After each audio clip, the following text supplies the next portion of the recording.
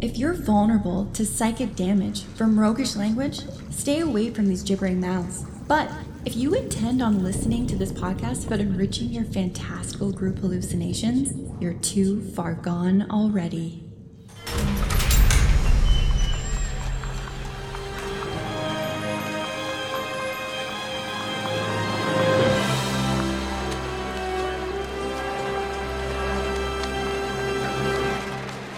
Your next game is going to be packed with purposeful character and characters with purpose, and here's why. In this episode, we find some answers to how do we create meaningful, rich NPCs that mean something to the players and their character. And what method lets us put in an amount of effort that's equal to the player investment? And how do we make the best possible sidekick NPC that's going to bring out all the roleplay and all the story at once? Welcome to the Hook and Chance podcast. I'm Travis. And I'm his brother Jordan. Thanks for tuning in. We're slowly writing a dungeon crawl-like adventure. The classic. We didn't want to get weird with it right out of the gate. And the common experience of a dungeon crawl is that a party of adventurers goes from room to room like 5 Terminators in the police station scene, completely annihilating our appropriately leveled baddies from the monster manual. Their action economy has defeated the monster before the door was ever opened. There is zero tension. So you just up the difficulty until players start going down. You do this till the Terminator is scared to kick in the door, at which point it becomes tedious. Everyone's always afraid of what's around the next corner, and you went from trying to get tension to just encouraging a constant state of fear. Right. And then that all goes according to plans, sort of, until you're back in the city and a fight breaks out in a busy city street. And now, for some reason, there's tension. Squishy townsfolk are everywhere. Or the party's horses are in the middle of the fight and they could potentially get hurt. All the things that they've become attached to on the surface are at stake. They're at risk. There's some actual tension. So we've experimented with this a lot in the past around what creates that tension. And it's that risk of something that you care about. Down in a dungeon, you're just risking life and limb. On the surface, you're risking a lot more. Best thing by far that we've ever found that players and their characters actually become attached to is a good NPC. Except that a lot of NPCs tend to stay at the tavern or at the shop or at the wherever they're met. But what if you just had the NPC accompany them on their travel? Would you be able to take that tension and transport it back down into that dungeon? You also have the opportunity to draw out the role play. Like, anytime that everyone's sitting there with nothing to say, you interject with that NPC. You can draw out the characters' beliefs, their personalities. You can engage them as much or as little as you want. They also might offer the opportunity to save the players. When everyone else goes down, you've got an NPC there to come in the clutch. They can give all of the information and exposition and clues that you need to give the party when they're stuck. They can turn into a best friend that helps them get through the low moments and the hard moments. Yeah, somebody squishy that they would be absolutely heartbroken if something absolutely terrible were to befall them. And all of this sounds great in theory, but the challenging part is actually doing it. Right. So whenever we build an NPC, we spend hours crafting the perfect character, and the party couldn't give less of a shit about them. Either they get completely ignored, or they get booted into a well, or they get sacrificed to the dragon. The party rogue stabs them within the first 10 minutes because they seemed shifty, air quotes. Somebody uses them as a shield, even though they've got a shield, and you say, can you use your actual shield? Stop using our friend as a human shield. But then instead of actually caring about the character that you spent hours working on, they get themselves attached to Yalbuck, the randomly generated name you found when the person that you wanted to sell them weapons ended up selling them asparagus that somebody demanded for some reason, and now the asparagus man is the most important NPC of the entire game. And you're just like, I've got all these grand plans, and now all of a sudden I'm stuck with Yalbuck. Better start working on Yalbuck. And then, of course, they say, Yalbuk, we really, really like you. You seem like a cool dude. And you go, yeah, that's about as deep and rich as a piece of paper. But I guess Yalbuk is now a part of the party, so they're going to go with them on their grand adventures. So we actually have a solution to working in the characters that you spend hours on, as well as fleshing out Yalbuk when you need to. We got both problems solved. And the core of this process is really building in stages as needed, so you can feel out the party interest on a particular NPC before you invest all that time in fleshing them out. But before we do that, let's hop into the Sanctum of Scholars and get some inspiration for a future NPC. Step into the Sanctum of Scholars, where records of scientific discoveries and natural wonders awaken worlds of possibilities.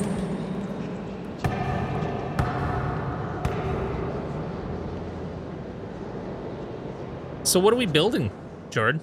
Well, in fleshing out the adventure that we're working on, we're going to build a child companion that's going to travel with the party. We're pulling on the inspirations that came from our Session 0 episode to create an NPC that has a few kind of boxes that we want to check off. We want them to be fragile with the need to be protected, hopefully by the party. We want them to be going through a coming-of-age story and needing guidance from the party to determine their path.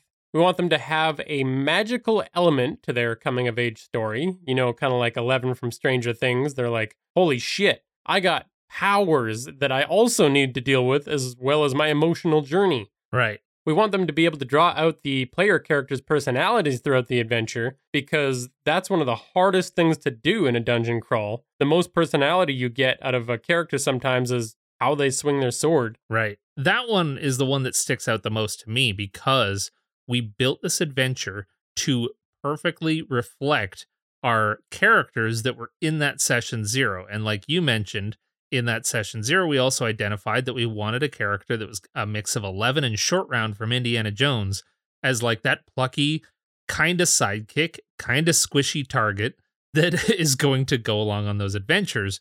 But specifically, these characters, they believe in some pretty weird stuff very, very strongly, and they're kind of just like phobic of responsibility. Thus, we're going to put them as responsible for a young child and their choices and development, which is absolutely diabolical. Yeah, and that influence is going to translate into major events for the setting. Right. So we need to gather some inspiration, and so our first one is adolescent psychology. Something that I've never known about nor needed to know about. But you did some research on this topic. So what I learned is that, you know, it's some pretty base level stuff, to be honest, for people that know anything about psychology. Psychology 101. So let us educate you on the inner workings of the human mind. Put away your judgy glasses for a second. This is what we found on Wikipedia. So you got Erik Erikson, a German-American developmental psychologist, who came up with his theory of psychosocial development, which has 8 stages that we go through as humans, each stage with their own crisis, right up until we're dead. Wow. So if you thought you were getting away from crises as you age, you're not, Travis. That sounds like such a grim encapsulation of life on Earth. Oof. Yeah, he probably didn't make a lot of people feel great. Just brought them a bit of realism. Seriously, I'm so sorry, sweet listener, that we're doing this to you, but enjoy your existential dread for the rest of the day. Stage 5 is the stage that we want to focus on with this character, because it's what happens to us between the ages of 12 to about 18. And its major crisis is identity versus confusion. Kind of makes sense. We go through an identity crisis in our teenage years. We're trying to figure out who we are. We figure out what groups we belong to and what path we might follow, at least the path we're going to start walking. In the modern age in our society, I think you and I are still about there, Travis. Oh, cool. We never really figured ourselves out, I don't think. I mean, please don't lump me in with you. I have a very solidly defined, carefully calculated persona. All right. I'm still figuring myself out then. So later on, James Marcia expanded upon these ideas, giving us 4 steps within this stage of development. And I think these 4 steps are kind of important because it's basically what this character could go through. The first is identity diffusion, where you have no idea who you are. The second is identity foreclosure, where you feel committed to an identity, usually as a result of outside influence. So this kid that we're developing is going to start off as a devoted subject of this temple. Right. Yeah, they're definitely very, very rooted there. It's all they've ever known, really. Yeah. Third step is identity moratorium, where you start to explore options for your identity. And this is going to happen with the party. This kid is all of a sudden going to have all these differing opinions and lifestyle choices and paths that they could potentially follow, represented by the characters. Then you've got identity achievement, where you settle on one, but, life is always a bit of an ongoing journey in that identity. So at the end of this adventure, theoretically, this kid's going to make their decision based on all the influence of the party, and that's going to change the world. That's fascinating. And, I could probably pinpoint a couple of those stages in my own self-development. Before we get into that, let's move on. Dive deep into your psychology, Travis. Stay focused. Onward. I feel like with this kid, they're definitely staring down the barrel of just an entire life spent inside this temple. That's got to really do a number on you. Yeah. That's not to say that in the end they might decide to continue down that path, but only after a little bit of self-exploration. Their trajectory, like we've kind of discussed, is to one day take over the temple. Right. Yeah. The temple is made up of, so far in our story, 4 characters, and the other ones are all a lot older. So this is the only future for this temple, is this one child. Yeah, I think at this point we're kind of assuming that this kid was probably like an orphan, maybe, that was just left on the steps of the temple and, had really no other options. And I think it'd be kind of neat to work in the fantasy element, and we talked about having this kid have some powerful magic, that be attached to their emotional journey in some way, shape, or form. It's kind of neat if the kid gets stressed in this dungeon crawl, that some wild powers start popping off. I like that element of chaos, especially as a GM. You kind of want the ability to invite chaos. Yeah. Every once in a while, when you need to shake things up, you want to have that ability. And this kid is a great conduit to doing that. And it just creates such a cool dynamic because the party is simultaneously trying to protect and dodge this child. So I'm really digging that because, however we want to explain this kid's magic powers through the story, we need this kid to have that level of chaos that they can introduce. And the party is going to serve as both emotional mentors a little bit and kind of the Professor X, potentially. Right. To young mutants trying to control their newfound powers. Go blast that with your powers. So your second source of inspiration is tips to improve likability. Well, yeah, because we want the party to actually care about this NPC as people, as players, so that they don't human shield a child. Please, for the love of God, it's a child. Yeah, okay. So Robin Dreek, who had a career as a behavioral specialist in the FBI, gives some tips in his book, It's Not All About Me, for building quick rapport. Probably a good thing to do, introducing an NPC. I don't know if you've just come up with this as a way to give me subtle, not so subtle hints at how to be more likable and less surly, but let's hear you out. We're trying to make a podcast, Travis, and you need to be likable. Ouch. First step is ask for help. If the first interaction with the party is to help this kid in some way, I think we can get them to care a bit. Who could turn down a pleading child saying, please help me? I dropped my candle in the reservoir. It's weirdly specific, but go on. What's your next tip? Suspend your ego. Robin Dreek says that rather than the norm of one person tells a story, then you wait to tell yours.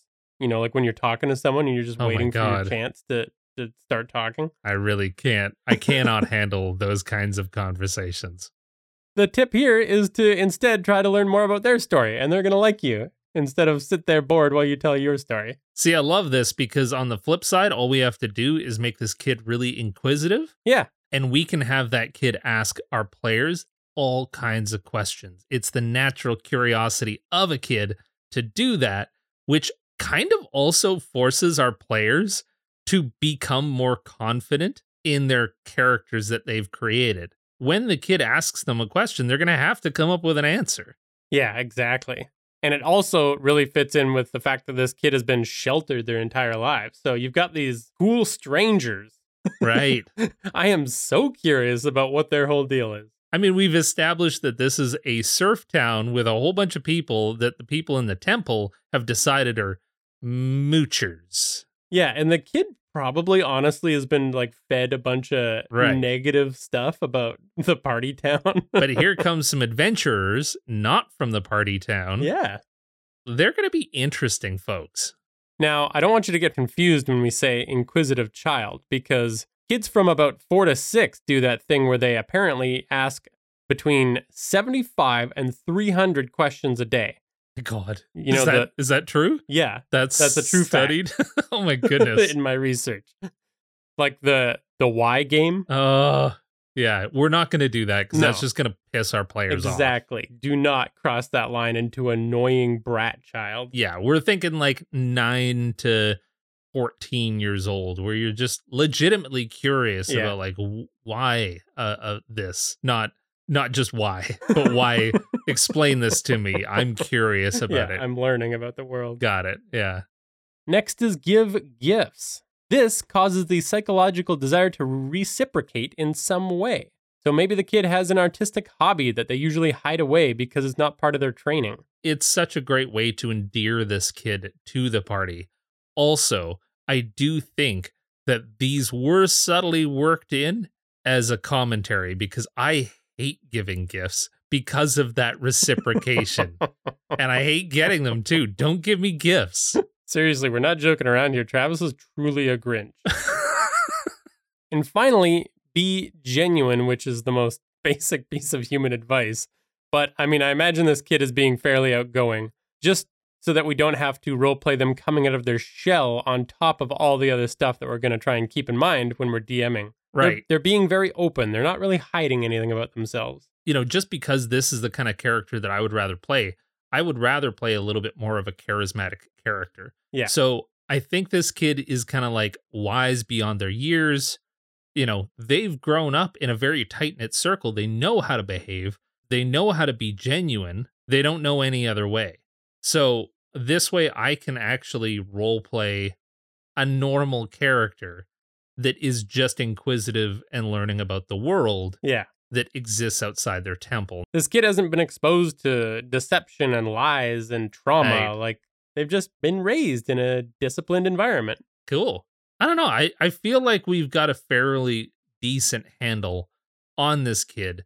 The thing is, we need to detail them out. We need specifics to build this character, and we'll do that in Oryx Landing by taking you through some of the steps that we use to build NPCs in stages. Drift down to Oryx Landing, a wharf so trodden by travelers that anyone from anywhere can likely be found on its docks.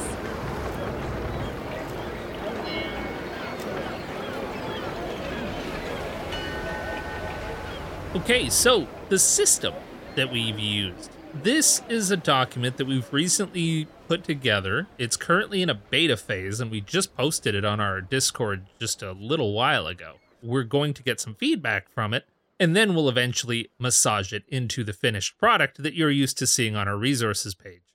But we'll also throw it up there anyways in its current beta phase. And the core of this system and why we prefer to do things this way, the NPC development process is based on how many times the players have interacted with a specific NPC. So each time they show interest or when they become useful to you again, you flesh them out a little bit more. Because typically, you know, players will bump into a market seller and you'll have given them a name and the very, very basics. And then they'll say, hey, you know what? We should go back and get something else, some other item of adventuring gear from that character. And you continually revisit this character until they kind of endear themselves to the party. And this is the core of that, is how do we build it in such a way that we don't invest a whole bunch of time when we don't have to, when we're unsure of whether or not this character is going to be a mainstay. However, we are sure that this character that we're building is going to be a mainstay. So we're going to build through every single one of the steps. And when we go into building an NPC, the one thing that we're trying to keep top of mind is the actual goals. Why are we introducing this NPC? And just as a quick recap, we want to explore the player characters, draw out how they feel about the world and their personalities and the events that are taking place. We want to add stakes to the story, put that innocent child in danger. Players are probably going to care a little bit more about the conflicts you throw at them. And we want to be able to world build as we go. The child is extremely knowledgeable about all of the events of this setting and its history, and they can recite pretty much all of it. It's such a great way to deliver exposition when it's really hard to do that, especially in a dungeon crawl. Yeah. And then, like you said, you've got this NPC. They're hopefully not going to use it as a human shield. Mm-hmm. So they'll actually have to care about something. So let's go through each one of these stages. So let's start with level 1. This is all of the initial information that you need to figure out when you're building a new NPC. It typically doesn't take any longer than about 5 minutes. So the first thing we need is a name. We don't have one. Well, this is off to a great start. Maybe we can get some help with this one. As you're listening to the episode, if you have an idea for a name for this character, drop a comment, hop on our Discord, whatever you need to do. Let us know what you think this character's name should be. Next is occupation. We've discussed this is an easy one at length. They're a monk. They help maintain the temple. Then we get into traits, which at this stage, at level 1 of NPC creation, we really only need one trait. If this is the first and potentially only time they're going to meet this NPC. We typically like to layer on new traits because every time the player characters encounter this NPC, they can see a different aspect of their personality come out. The next time they're a little bit frazzled, or the next time they seem really sleepy or something like that. Like, you just get to continually layer those on. But since we're going straight through to the end, what kind of traits do you think this kid has? Well, really, just building on everything we've said so far, this kid's got to be confident, curious, impressionable. Oh, super impressionable. And a little bit naive. And just for that chaotic element, we should throw in impulsive. Right. Yes, because they don't have that kind of experience in dungeons that they would need. They're going to act on reaction and impulse. And I'm thinking that they probably don't really have that danger sense built in because they've lived in a temple with no threats and magical healing nearby. Right. So this is paradise beyond paradise. Yeah. That really works. If you've seen any of our character creation stuff in the past, you threw in those 2 kind of semi-negative traits, but you can strike a nice balance depending on whether or not you're building a positive, good, noble character with more positive traits, or you can build a real scumbag by making a lot of negative traits. Now, the next one is the activity. This is a wonderful reminder to consider how to introduce NPCs. Typically you walk in and the NPC is just a blank stare waiting to serve the characters. And that's weird. If you want your characters to feel really grounded and living a life out in the world, then give them something that they're in the middle of doing when your player characters meet them. And this is really going to be dependent on your session and where you're at in the story and all of that stuff. But if the party was to meet this character at the temple, they'd be mid-chore. Right. Absolutely. They'd be repairing something. I like to imagine that they'd be doing something that's kind of beyond their years as far as construction. They're like fixing a piece of the temple that is like, wow, that kid's up on some scaffolding and they're doing some masonry like that. That's pretty impressive. Right. I mean, this is a fantasy land, kind of like the southern states. There's no child labor laws. So Jeez. There goes our non-political streak for the last 150 episodes. oh, come on. It's topical.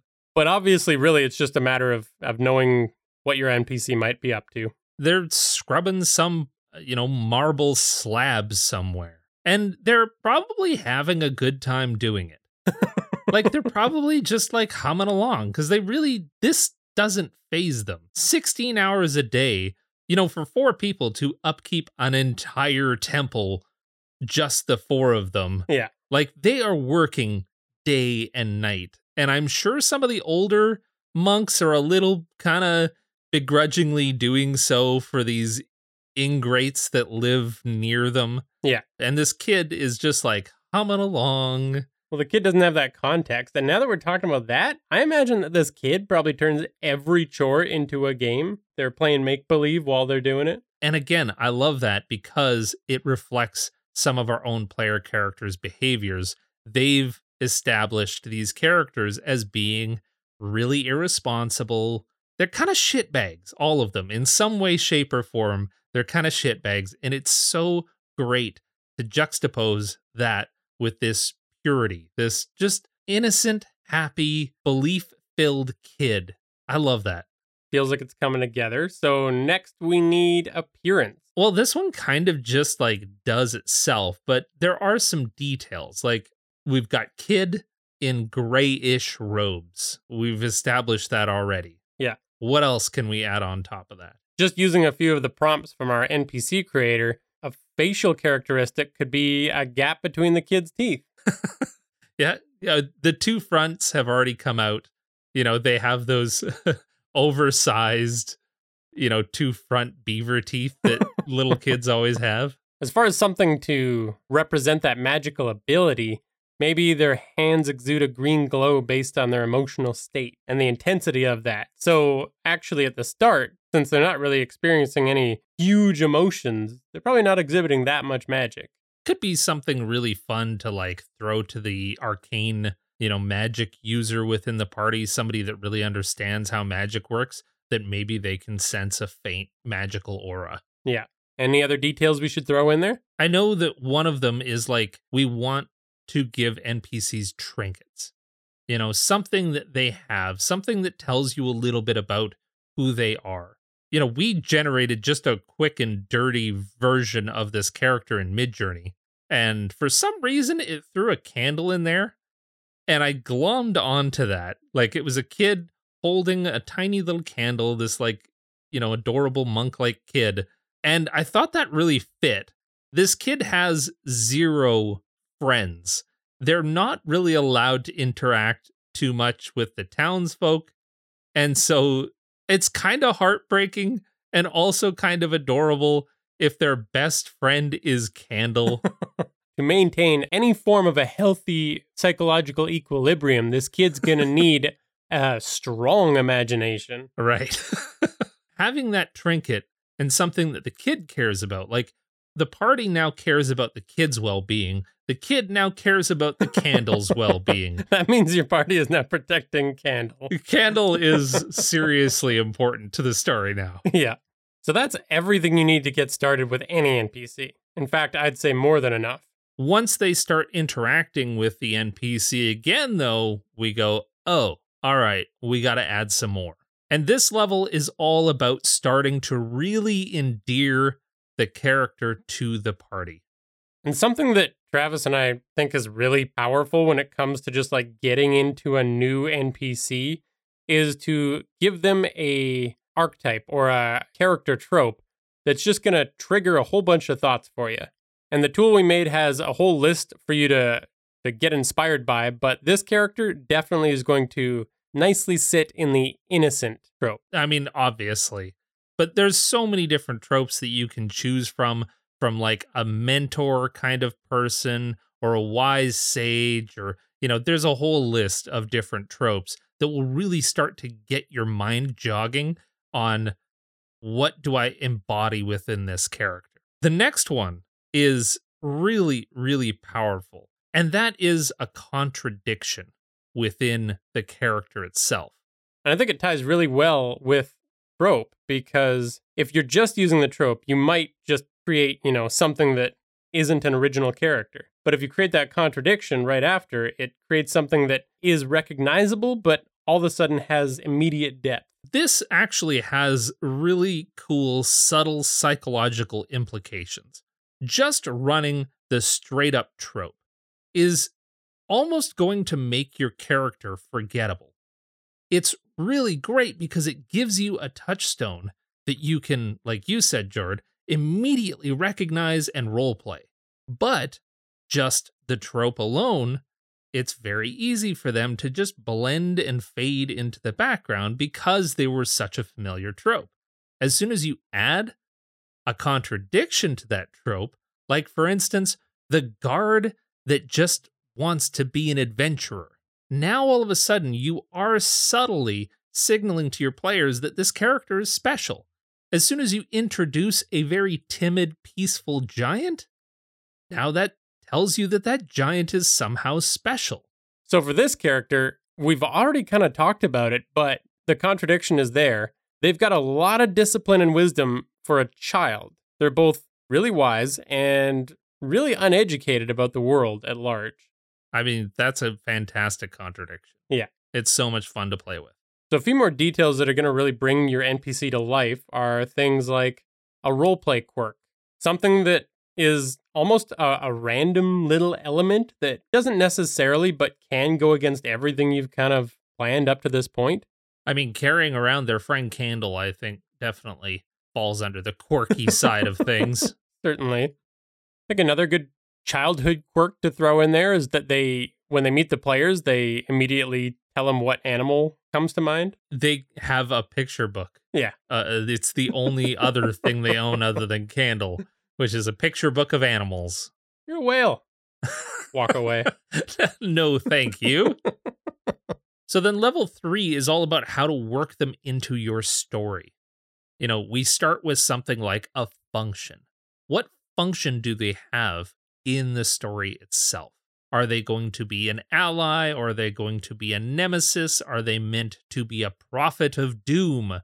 What is the point of including them in your story in the first place? And in this case, I think it's fairly clear. Like, we want them to be a little bit of an Achilles heel for the party. And an ally. Right. They're going to be helpful. They're going to be hindrance. Ooh, they're going to morph from an Achilles heel into an ally into their own right as soon as they embody all of those magical abilities. Totally. Once they figure out how to be a proper mutant.